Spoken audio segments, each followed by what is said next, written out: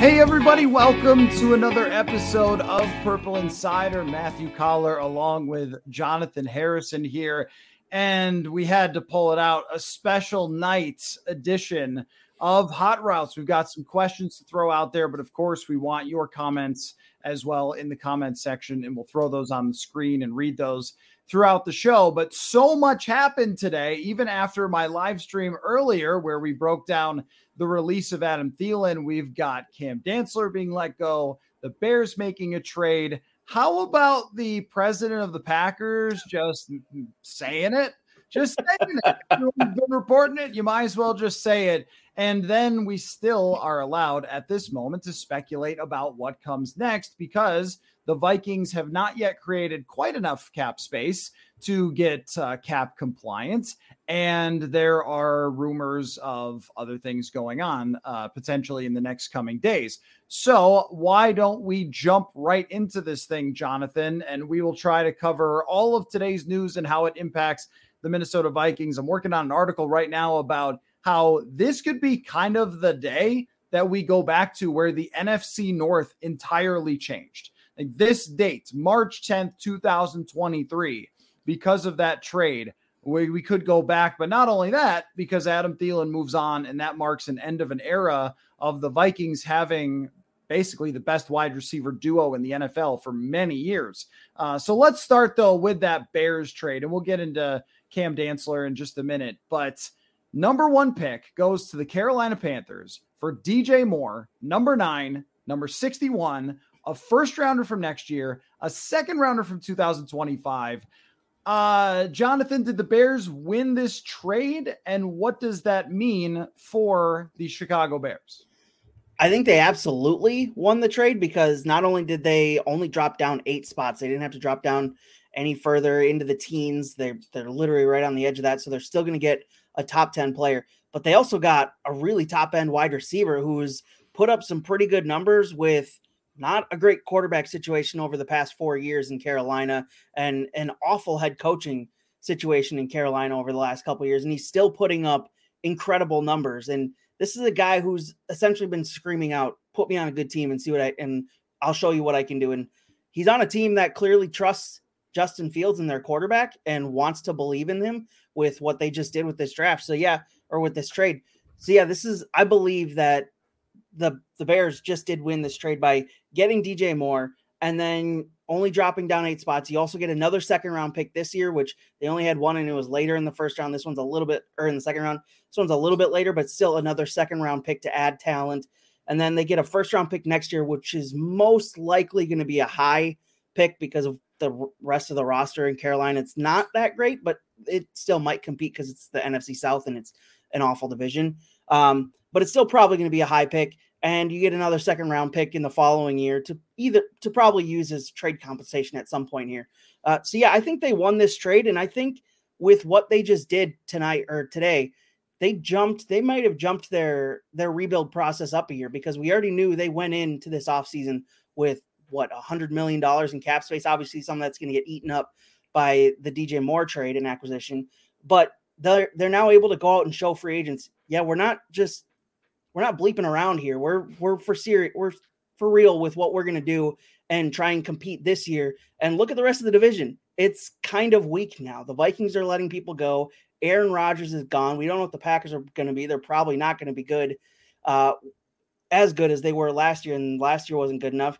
The Lions may look like they can compete, but yeah, they're in a division that the Bears could easily win this year and get in the playoffs. So they'll have plenty of ammunition to go out there and show free agents, look, we're a team on the rise.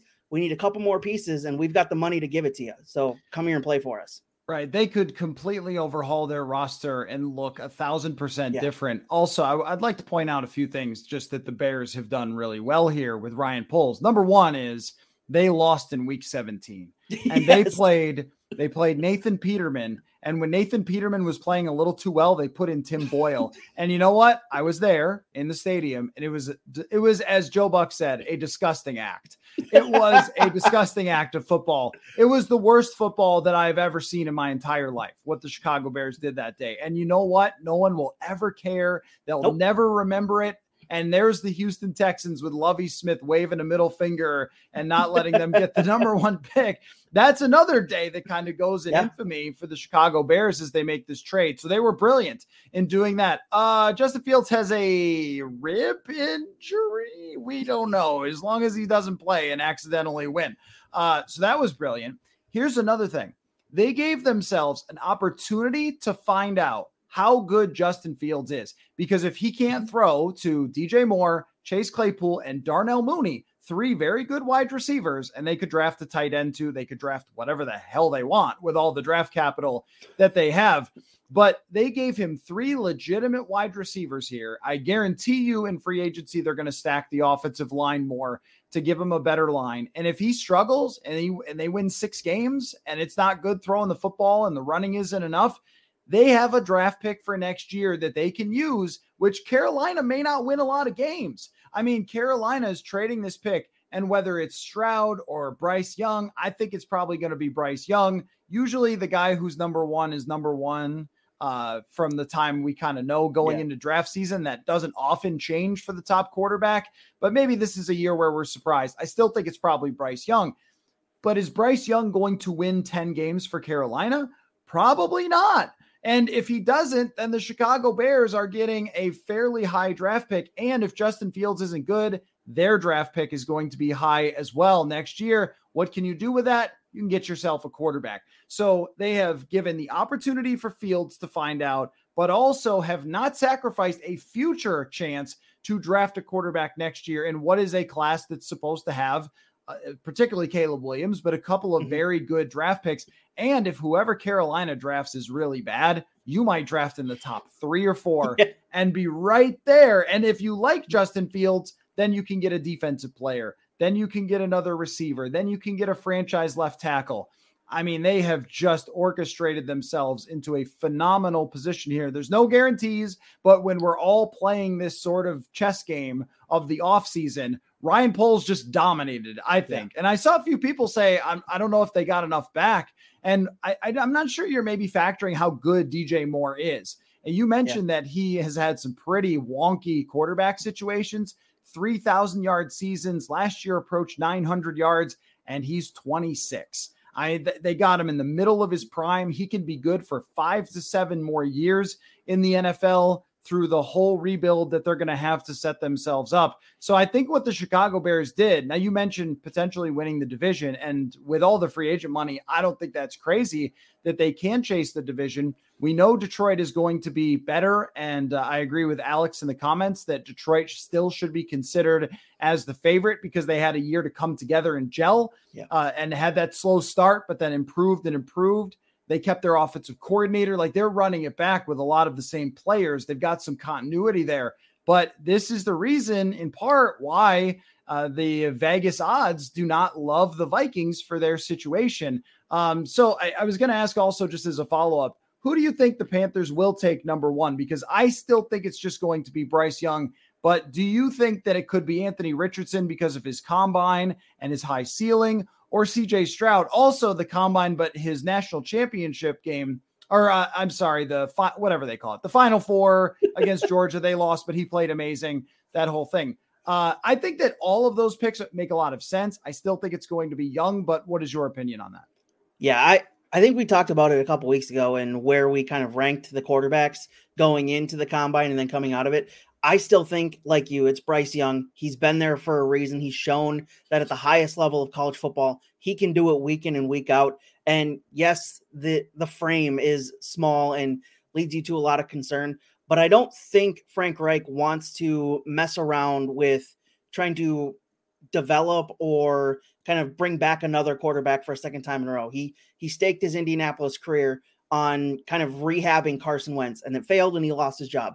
I don't think he wants to do that. I think he wants to take the sure thing. The one guy he knows has been successful in college football. And he could go CJ Stroud as well because he's shown absolutely incredible accuracy as a quarterback of Ohio State. But the guy who's done it for 3 years at Alabama, the toughest environment you can do it in college football, in the toughest conference in college football, and he did it successfully for 3 years. I think he's going to make the easy decision. Don't overthink this. Just take the guy who's been there, who's been hailed as the number 1 guy, and go with Bryce Young. Yeah, I could see a former quarterback really liking CJ Stroud because he's just got so many great technical elements to his game. And, if you're a quarterback, you're going to see those pretty clearly. And Frank Reich I think he was the quarterback coach for even Peyton Manning. So the pocket quarterback, Andrew Luck he could run and was a good runner, but much more of a stand in the pocket type throw. And I think that CJ Stroud is that way. But also, if you watch football, you see playmakers making plays and how valuable that is. I think if you take either one of those two guys, your odds are pretty much the same. And if you take Anthony Richardson, your odds of him being great are as equal as your odds of him being terrible.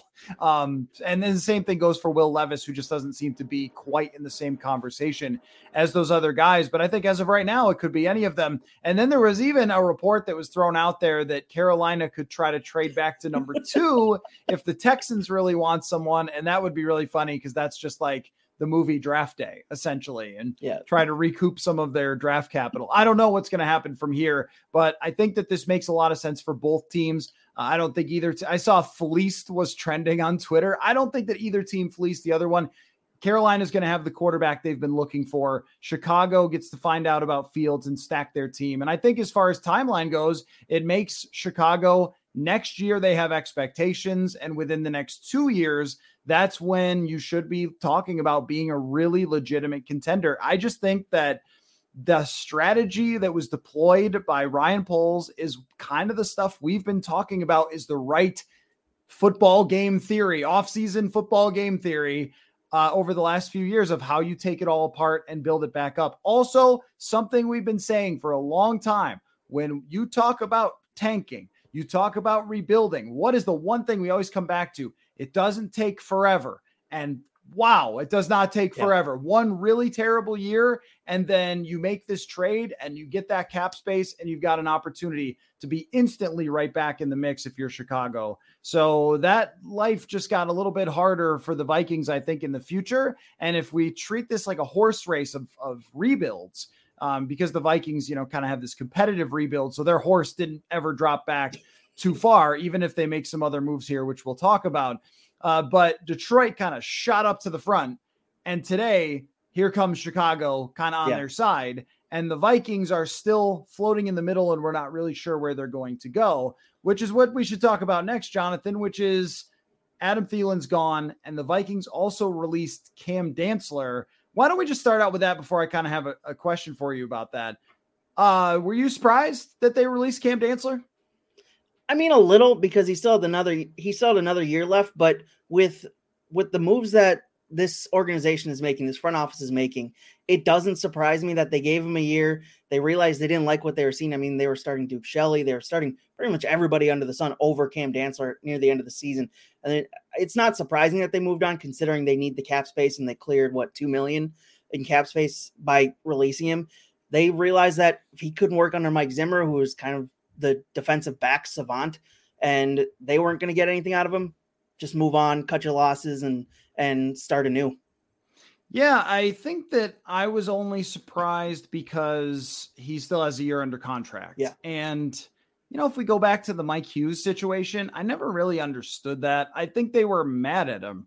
I mean, like he got, and look, Cam Dantzler's had the same problem. That even though Mike Hughes' injuries were more significant, Cam Dantzler was banged up pretty much his entire time here. I think maybe 2021, he wasn't hurt as much because he wasn't playing as much, and Bashaud Breeland was ahead of him. But in 2020 and last year, he had a ton of injuries. And this is when people talk about Bryce Young or players and their frames and their build. It was a big discussion when he came out. Like, look at his frame. Is he going to be able to stay healthy? There's a reason why we always talk like that, because it happens that those players that are a little more slender do get banged up quite a bit. And there's also luck involved and things like that. But I really think that he never quite connected to what they needed him to understand. And what I mean is offenses, how they work, route combinations, where your help is. There is so much to read and react. And this is the trope has long gone away about dumb football players, because we've gotten so much more information publicly about what football players need to know in order to be good at football. The amount of information that has to be gathered, learned, processed, and applied is out of this universe. Most of us would completely fail as if we took football class. Just even understanding how it all works, most of us would fail, including myself. And this is like all I do. But even sometimes when I read about schemes and things like that, I'm like, I can't believe that they can remember all this, process all this, and then apply it at outrageous speeds. So with respect to how difficult that is, that I think was the shortcoming of Cam Dantzler. There were just too many coverage busts, and he made some plays on the ball. He had a great game in London against New Orleans, and we thought maybe he was turning a corner. But every time we would talk to Ed Donatel, who is a defensive back guy too, he would be very much like, yeah, you know, the quarterback group as a whole is doing okay. And we're like, oh, okay. If you don't want to answer any questions about him, but you ask about Patrick Peterson, be like, best guy ever, love him. It's amazing. You know, so, okay. You know, we kind of got the picture that they didn't really love how Cam Dantzler was understanding their defense, which we could have just blamed on Ed Donatel like we did with everyone else if it hadn't been for Mike Zimmer. And this was always we went back to Mike Zimmer had problems. One of them was not evaluating players. The guy understood how to evaluate players, and he was not wrong about Cam Dantzler. It's just another Rick Spielman draft pick that didn't work out on the defensive side. And when you go through the defense and all their draft picks since 2015, Jaron Kearse is the best. He plays for another team.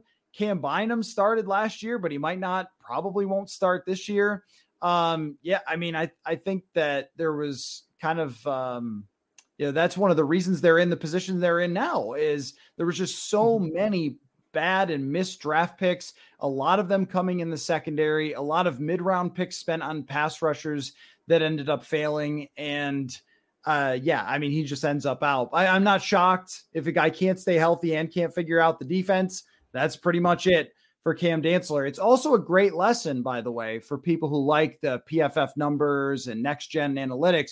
One thing I've always warned against, and this goes for kind of Duke Shelley last year, is those numbers are always very small samples for when guys are targeted and how many pass breakups they have, quarterback rating against, because some of those numbers suggested that Cam Dantzler was a great player in 2021, but the sample was very, very small. And it turned out to not be sustainable. So anytime we look at those, if we're talking a 1 year, how someone played, just sort of buyer beware when it comes to that. Let me answer a couple of questions here, Jonathan. From Sean, is Pat P coming back, Patrick Peterson? I don't know, because he kind of continues to say that he wants to, and I understand why. I think his family enjoyed Minnesota. And clearly players from the NFLPA survey love this place and that work environment goes a long way. Yeah. And getting along with Kevin O'Connell, I think would matter a lot to Patrick Peterson. At the same time, it's just, if you're going to let all the other older guys go, and we'll talk about some of the others that are still around, but if you're going to let everybody else go, there really isn't any reason to bring in someone in their 30s, even if I have the utmost respect for Patrick Peterson and would love to be around him another year. He was our Corey Stringer Award Media Good Guy of the Year. He was great to deal with, but I don't know if it's a perfect fit for them with where they're at. Also wanted to answer this one. Didn't Dantzler have kind of an attitude problem? In 2021 camp, I think he was kind of unprepared for what Zimmer was going to ask him to do. And after he was there in 2020, there was no reason for that because he should have really known the defense. And that's why Bashaud Breeland ended up as the starter, was because Dantzler was not really ready to go in 2021. And I mean, that's just really not acceptable. So I don't know if it was specifically an attitude issue, as in wouldn't take the coaching, didn't like the coaches. That probably is better known behind the scenes. I just think that he wasn't grasping it the way that they needed him to grasp. And cornerback is a much more complicated position these days than maybe it used to be. I remember Rick Spielman saying something about how you could pick corners and intelligence wasn't as important as some other positions. That might have been true like 20 years ago. Just go out, play man against that guy, you and him, and that's it. That is not true now. I mean, you really need to understand all the ins and outs of your defense. And I just think that was probably Cam Dantzler's issue, along with health, and they would rather move on and just let it be their guys. And by the way, who are their guys? Because when you look at Duke Shelley is a free agent, And so when you look at their cornerback room right now, there's 4 guys. 2 of them have essentially never played. So it's Andrew Booth Jr., who is still out and will not be back till training camp at best to start from his injury, and a Caleb Evans who had 3 concussions last year. What are they going to do, Jonathan, with the cornerback position? Because I was penciling in Cam Dantzler as a part of the competition. So now that he's not, what's next if they don't bring back Patrick Peterson? I think that's where they got to focus in free agency, and that's not going to be fun for a lot of people because it's going to cost a lot of money and probably take up a lot of their what little cap space they'll have this year because they're eating a lot of dead cap with some of these cuts, but they'll also have a ton of cap space next year, which seems like what they're kind of building towards. So looking back at intern Haley's article from last week, where she talked about free agent cornerbacks and who could fit in well, the 2 she pointed out, James Bradbury and Cameron Sutton, they kind of stick out as the best fits. I mean, Cam Sutton, because he played on the same defense as Brian Flores this last year, so he knows that defense. Cornerback seems like one of those positions where you don't want to take, especially over the last couple of years, we're realizing you don't want to take a zone coverage guy and move him into a man coverage system because he's really going to struggle. We saw that plenty of times, or from plenty of cornerbacks, free agent cornerbacks this last couple seasons. So I would stick with the guys that have played primarily man coverage. And that's why I would say don't bring back Patrick Peterson, despite what many people want. And just because of the good guy personality, he played zone last year. And the times he did play man, he was getting burned. We saw that the very first defensive play of the season, when Christian Watson burned him, dropped the pass, but burned him. We saw it numerous times throughout the season that the speed wasn't there anymore. It doesn't seem like that's a good fit for a man coverage system that Brian Flores is going to institute in Minnesota this year. So you got to go with the guys who are younger and who've played in the system. I would go with Cameron Sutton. He'd be my number 1 target because he played in Flores' defense last season and he knows what's required of him in that defense. And it just seems like a good fit for what the Vikings need as a number 1 corner. Yeah, I agree with Jacob in the comments about bringing Duke Shelley back, that it should make sense. I mean, if you're Duke Shelley, this is the team that gave you a shot, put you on the field, you made plays, and it's possible that he projects as a bit of a nickel corner with his aggressiveness. He's kind of good at closing the gap quickly. Maybe they move him inside and give him a try at that position or just have him his depth. You probably need to paint by numbers here. You probably need to sign a guy who's a veteran, but not a really old veteran because you're trying to look for multiple year players. Like last year when they signed Harrison Phillips, that made a lot of sense to me, much more than someone like Jordan Hicks, because it was going to be a multi-year thing. He was 26. He can be here for a long time. And that's the type of signings they should be looking for, is guys who can be here over multiple years with Brian Flores. And then you also have to draft one. I don't know if it's in the first round because now they also need a wide receiver. They might also be getting rid of Zadarius Smith and need a pass rusher. They also might not have Delvin Tomlinson come back and they need a defensive tackle, which I would really advise because there's a few of them that project as potentially really good players, but they need about 4 different positions in the first round and they have 1 draft pick and no way to get more first round draft picks. So yeah, I don't know which one of those goes to the cornerback position. They might take a few shots later in the draft, but I think that it's taking swings, looking for corners that maybe through their first contracts didn't get a lot of chances, or like you said, were used in different types of systems, but might have a better skill set. This is where Brian Flores can be very, very valuable because his background exists in player evaluation. So you're kind of leaning on him to say, find us some dudes to play cornerback, because as of this moment, they basically don't have anyone and they really can't count on what they're going to get from Andrew Booth Jr. and from Caleb Evans, even though both of them showed flashes and could be great players. We just don't know that yet. So I think they need to, kind of do a lot more there to bring in 2-3 guys. Is 4 too many? Probably not. The other 2 guys, Tay Gowan and Kalen Barnes, I mean, these are not expected guys to even make the roster. So a lot of work there to be done after getting rid of Cam Dantzler, but I guess not shocked. And I also won't be shocked either if Cam Dantzler has a stretch with some other team that's good. And then we start seeing the tweets of like, why did the Vikings let this guy go? Because he kind of did that with the Vikings, where it would be, oh my gosh, he has this really good game or really couple good games, couldn't stay healthy, couldn't keep it all together. So that's why they ultimately move on. Next thing I have for you is Mark Murphy, president of the Packers. I mean, I'm up for honesty. I am for honesty. He told a local TV station basically that the Packers want Aaron Rodgers to be traded, which is remarkable. Normally, you don't really get that out of people in executive positions, but he just kind of came out and said it. I don't know if he misspoke or what, but he made it clear that the outcome they want is Aaron Rodgers being traded. So here's my question for you, Jonathan. Are the Packers going to regret being happy about Rodgers being gone? Or are the Jets going to regret trading for him if they do? Or is this like both have regrets or neither have regrets? Like who ends up, everybody's happy right now if he goes to the Jets. They're thrilled. They think they're going to win the Super Bowl. The Packers are thrilled. They get out from under all of his nonsense. But who ends up regretting this whole thing? Can it be both? I'm going to go with both. I mean, going back to Mark Murphy's comments, you don't say that kind of thing without my thinking is you don't say that kind of thing without already having a trade package agreed to. Otherwise, you're hurting your own leverage and you're just going to have to take a worse deal. So it seems like and with allowing Aaron Rodgers to speak to the Jets, there's definitely something agreed there. And we're just waiting on the Jets and Rodgers to agree to something, to agree to a contract reworking, because obviously salary cap wise, it really wouldn't fit right now. So they'd have to rework some things. And I think he said in the past that he'd be open to doing that to fit in with the new team. So it seems like there's clearly something there ready to go. It's just they're waiting for the final touches on a contract to be worked out.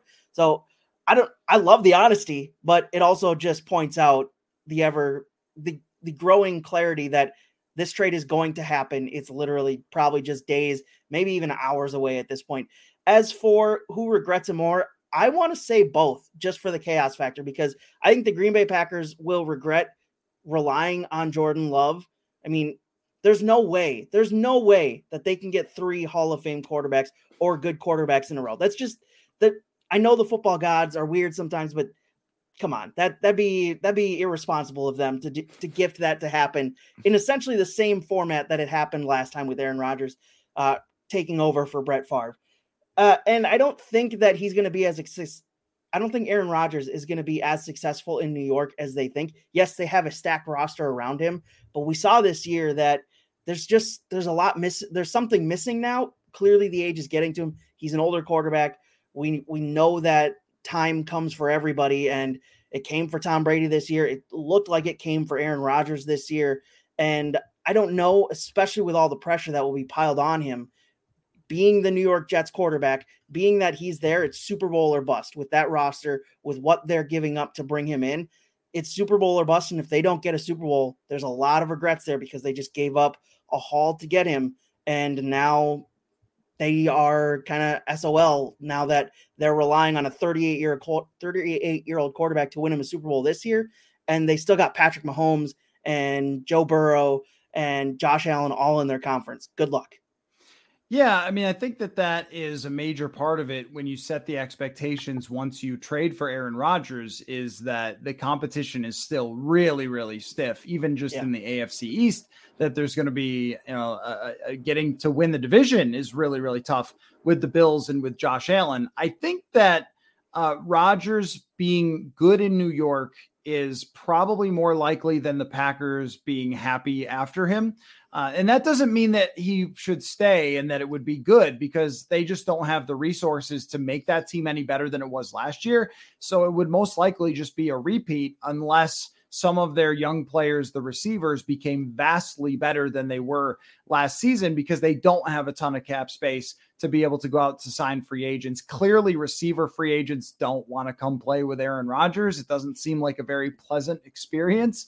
But so I guess if we're talking about who's going to regret it, the Jets to me are less likely to regret it, because even if it blows up in your face, you went for it. You didn't stick with Zach Wilson like you did with Sam Darnold and just die there with that and struggle and waste good teams or whatever. You went for it. You gave it a shot. even with the Denver Broncos. So right now, the Denver Broncos completely regret trading for Russell Wilson. It is a nightmare disaster. And yet you still can't really say that that was a bad decision. You traded for one of the best quarterbacks ever, and it hasn't worked out. And maybe it still will at some point. I don't think so, but maybe it will. And with Rodgers, if you look at Tom Brady, which I think we can compare, one of the few people in the world we can compare, Tom Brady had a down year in New England before he went to Tampa Bay, and then popped back up because the circumstance was so much better, where he had Mike Evans and all the receivers and the offensive line and Chris Godwin. I mean, just this is the same kind of thing with New York, where you're talking about Garrett Wilson is a top-notch wide receiver. The offensive line for the Packers really dropped off last year, and I think it impacted him quite a bit. So I think the Jets are less likely to regret this. If Jordan Love is bad, then they're going to have wasted a first-round pick that could have gone on a wide receiver, and they kind of passive-aggressively seem to do everything they could not to help Aaron Rodgers for a time with getting wide receivers for him. And I think that they could maybe end up regretting not making a couple of more moves there, drafting someone when Rodgers still had so much left in the tank, and not finding out if Matt LaFleur was going to take him to another level first. Maybe that's how it goes. But both is a reasonable answer, because if he goes there and he's just, doing ayahuasca or whatever, and I mean, imagine the number of things available to him in New York City that he could get his hands on and give a try to. I mean, he might just be done being good at football. That's also very possible. Yeah. But I think that your read on this situation is very right, that you don't talk this way unless you are on probably the 1 yard line of finishing up a trade. Now, I have another news item to address with you, Jonathan, and this actually did take me a little bit by surprise.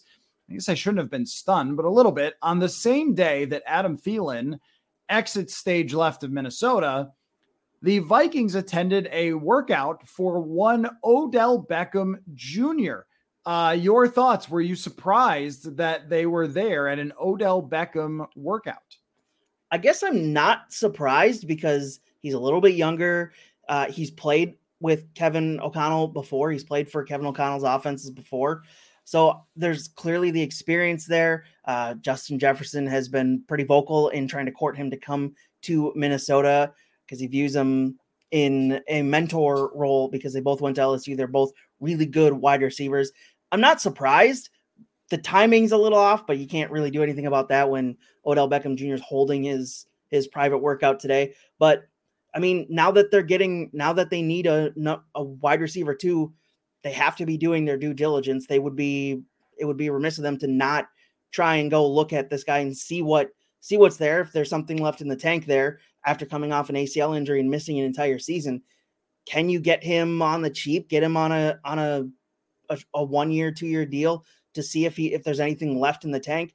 I don't think that's likely, because everything that we've heard in the whole buildup of Odell Beckham Jr. signing with teams, that he wants a 2-3 year deal. He wants some assurances for the future. And just, I don't know that teams are going to want to give that for a guy who's had recent injury problems and has had a couple down years, and yes, succeeded in the Rams with 8 games in LA, but there's he missed all of last season due to an injury. That has to concern some teams. So yeah, I'm not surprised that they went to look to see if there's something there, to see if, talking to his agent to see if they can get some kind of deal, because they're not going to have a lot of cap space. They don't want to rely on him too much in the future. See if they can get him for a year or two.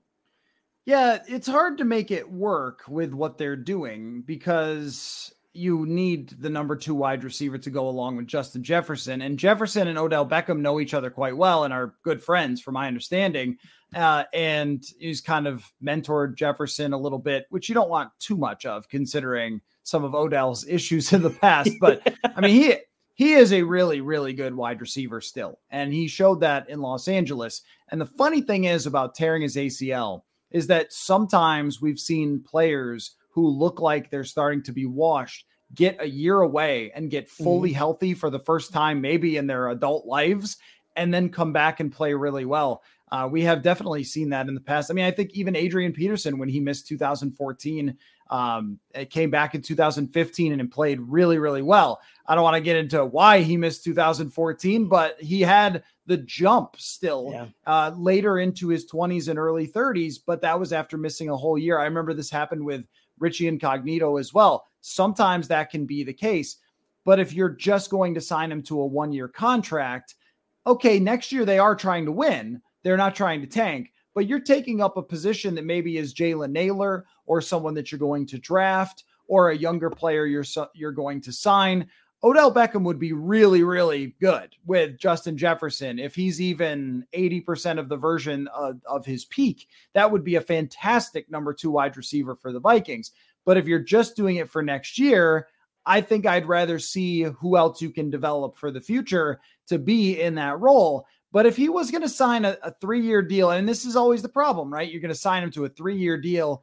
Are you going to keep him happy for 3 years? Because he seems to be a guy that doesn't stay happy with his circumstances for very long. Is he going to be okay for the next couple of years? Well, you kind of get through this retooling of your roster and this little bit of purgatory that you might have to live in. Is he going to be all right with that if he signs a multi-year deal? I have a tough time making this whole thing work exactly, but I also think that they won't be tanking and they're going to try to win and they're going to want to try to win the division. And you can live in both worlds with a foot in both buckets of rebuilding and trying to compete for the division. So as long as you're not hurting yourself in a long-term capacity, that it's not the worst idea I've ever heard. I think, last year I would have preferred it more as they were kind of going for it and getting TJ Hawkinson. But man, if you can give a quarterback, and we're still not 100% sure who it's going to be, but if you can give whoever your quarterback is,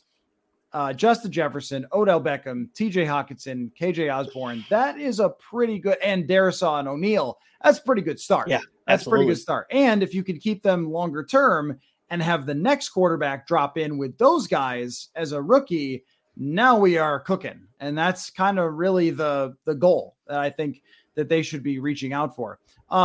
Speaking of that, this is just before we get to kind of our last big question.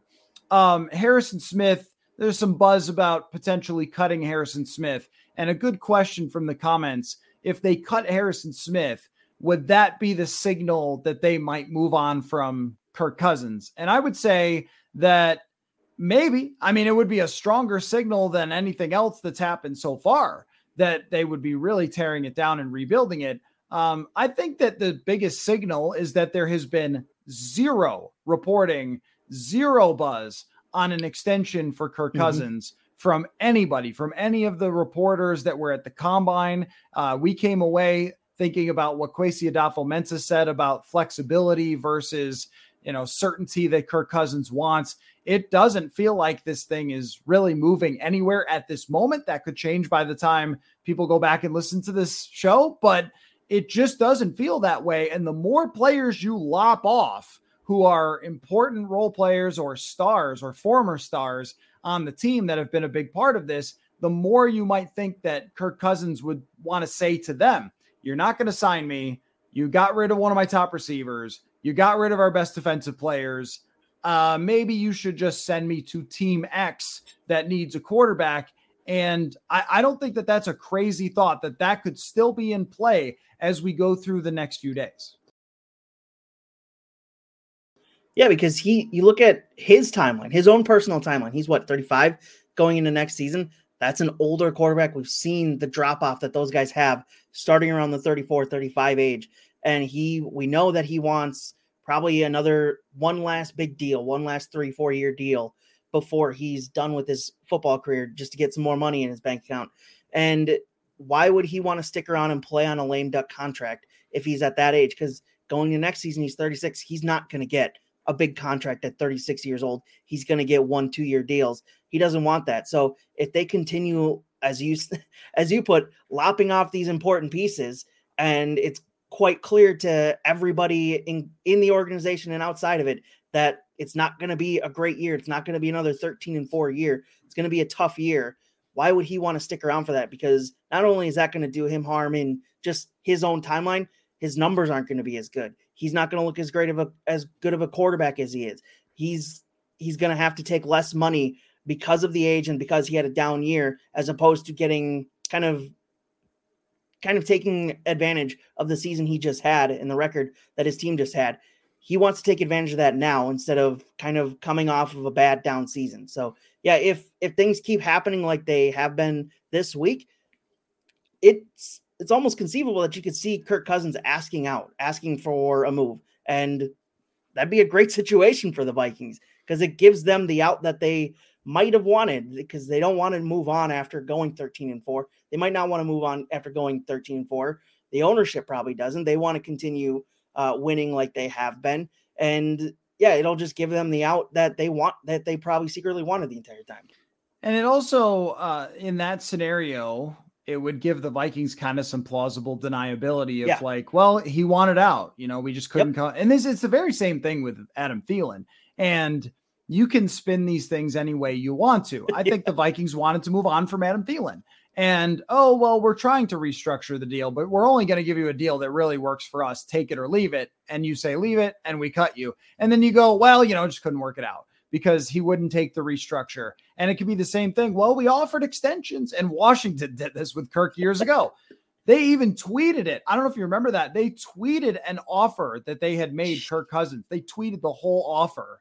And they were like, see, we gave him an offer and he didn't want it. So, what makes sense for me for Kirk Cousins is the Vegas Raiders. And I know you are a Vegas Raider enjoyer, but there is a rumor that they are trying to trade for Mac Jones because of the relationship with Mac Jones and Josh McDaniels. But I imagine Bill Belichick saying, like, give us 7th overall and you can have them, which they're not going to do. But let's say that doesn't work out. Who's kind of similar to Mac Jones and gets that comparison is Kirk Cousins. And, maybe that Raiders team isn't really in a position to win right now, but they could sign him to an extension. It would be hilarious if a team went from Derek Carr and thought that wasn't good enough and then brought in Kirk Cousins, the same person. But at the same time, like, you could see it with Josh McDaniels. He's got to save his butt. I mean, after last year, he's already in a position to do that. Tennessee is another team. We don't know what's going to happen with Ryan Tannehill. It's very uncertain in Atlanta. Doesn't seem like they're in on Lamar Jackson, but they must have some sort of plan. But teams could be looking now and going, wait, number 1, 2, and 4 at the moment are looking like they're going to draft quarterbacks.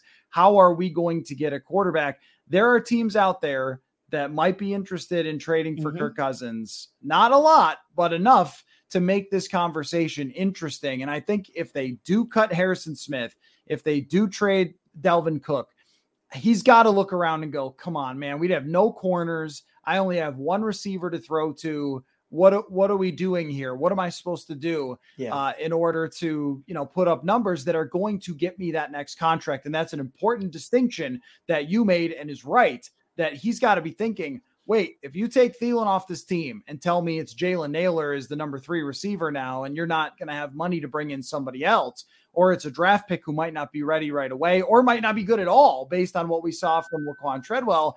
I mean, you could just be saying, like, I don't want to do this. I want to go somewhere else. So it's always hard. It's extremely hard to put yourself in Kirk Cousins' shoes and figure out what he's thinking. You never really know. He doesn't leak stuff. His agent doesn't leak stuff. All of his extensions have kind of come like a little rumbling maybe that day, and then all of a sudden they happen.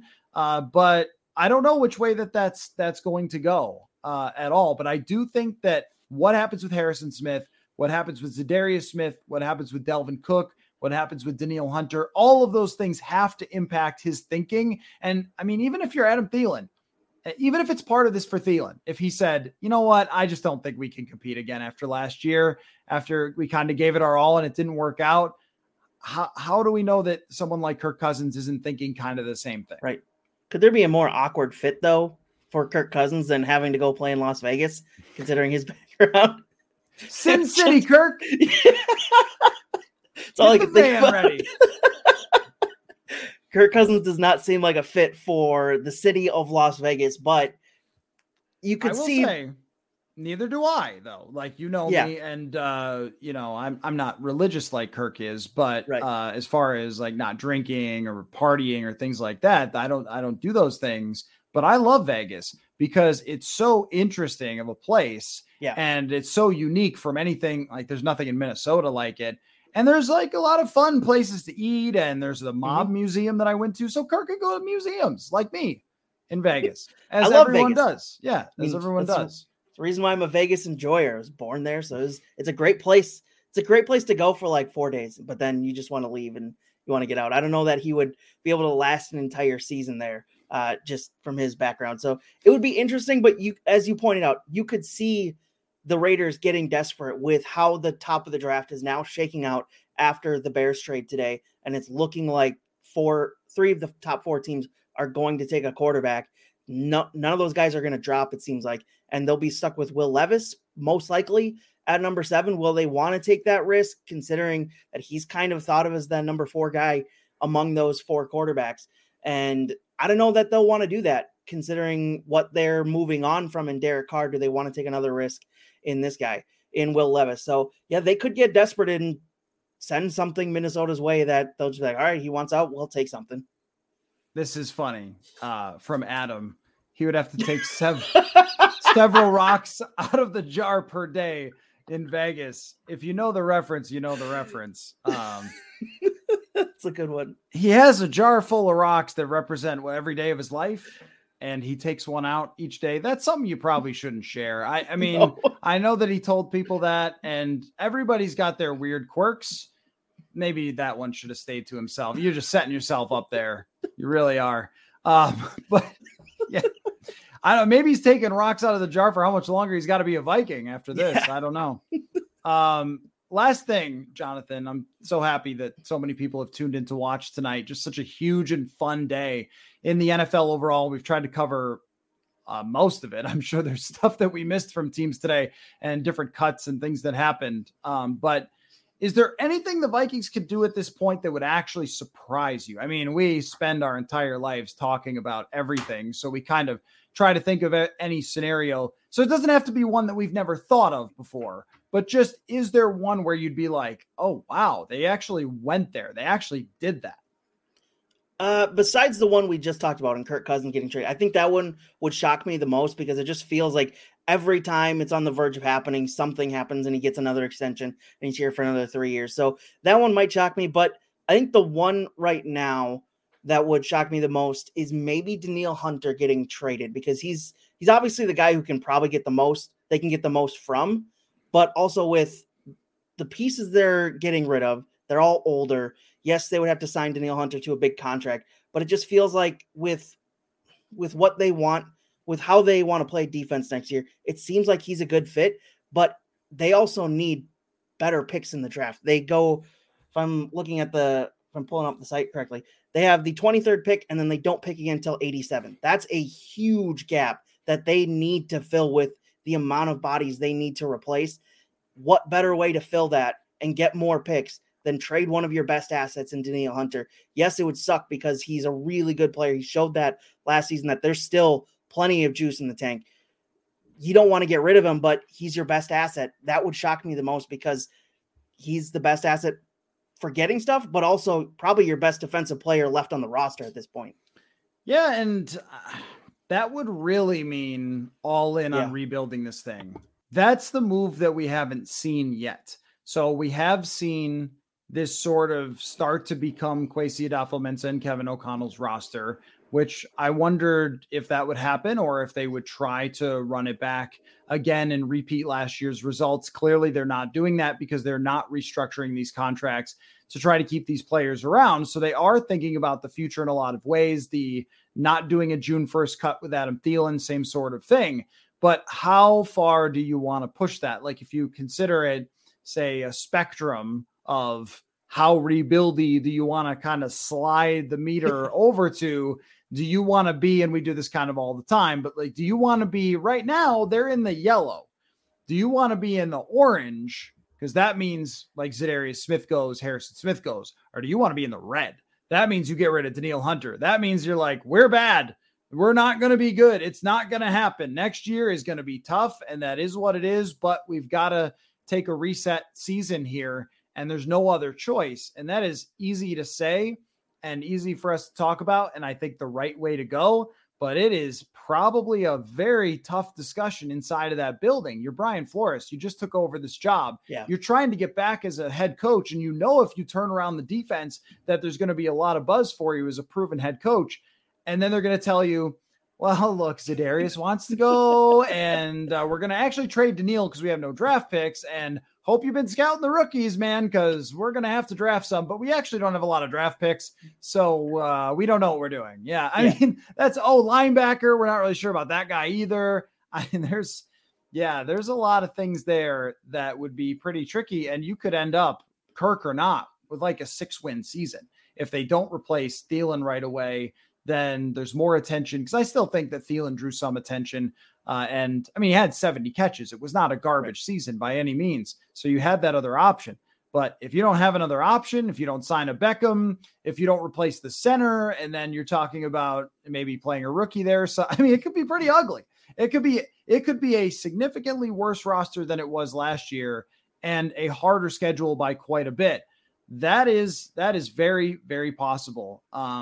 But with Hunter, it is a difficult decision. I mean, Jacob brings this up that he's going to be, he's going to be 29 years old. And if you're talking about signing him to a long-term contract extension, then, I mean, that's a risk that goes along with the player who's been injured. It's a lot of money, and it doesn't help you in the immediate as far as signing him to an extension very much, or if at all, because he already has something like a $13 million cap hit.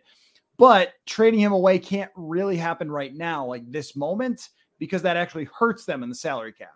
So that's something that unlikely to happen, would have to be a June 1st thing. That one's really wonky. That situation is really uncomfortable. It might be a midsummer thing. Like we're all just hanging out doing nothing on June 17th, and all of a sudden they trade Daniil Hunter, like with Khalil Mack a few years ago, right before the season. So much to be decided still. I have ended almost every podcast saying that, even though we've had so much happen, but we know who's drafting number one. We know how the Bears are rebuilding their team, and we know the Vikings are starting this process, this churn of the roster. And it does seem like this is now starting to become Kwesi Adolfo-Mensah's roster, because the old blood is being moved out, and they're going to, bring in new players. So a really, really fun time here, Jonathan, on Friday night. I'm glad that all of you, and if you're in Minnesota, of course you were doing this, because it's horrible outside still. So you weren't out partying. You were here watching your YouTube. But thanks so much for everybody who's joined all of the emergency podcasts. We've gotten really great feedback on them. And when anything happens, if it is 1:30 in the morning and they trade Kirk, be right here. This is where I'll be. Jonathan is also a night owl, so he'll be there too. Now, if they do it at 6:30 a.m., someone's going to have to call me and wake me up. And I'll be like, I don't know, man. What did they get? That one might be hard. You won't want to watch the video of that one. That one will be audio only. Right, audio only. So anyway, well, thanks, everybody. Keep your eye on this channel, though, because there's more to come, and we will be here, and we will catch you all next time. Thanks so much. Have a good rest of your night. Football.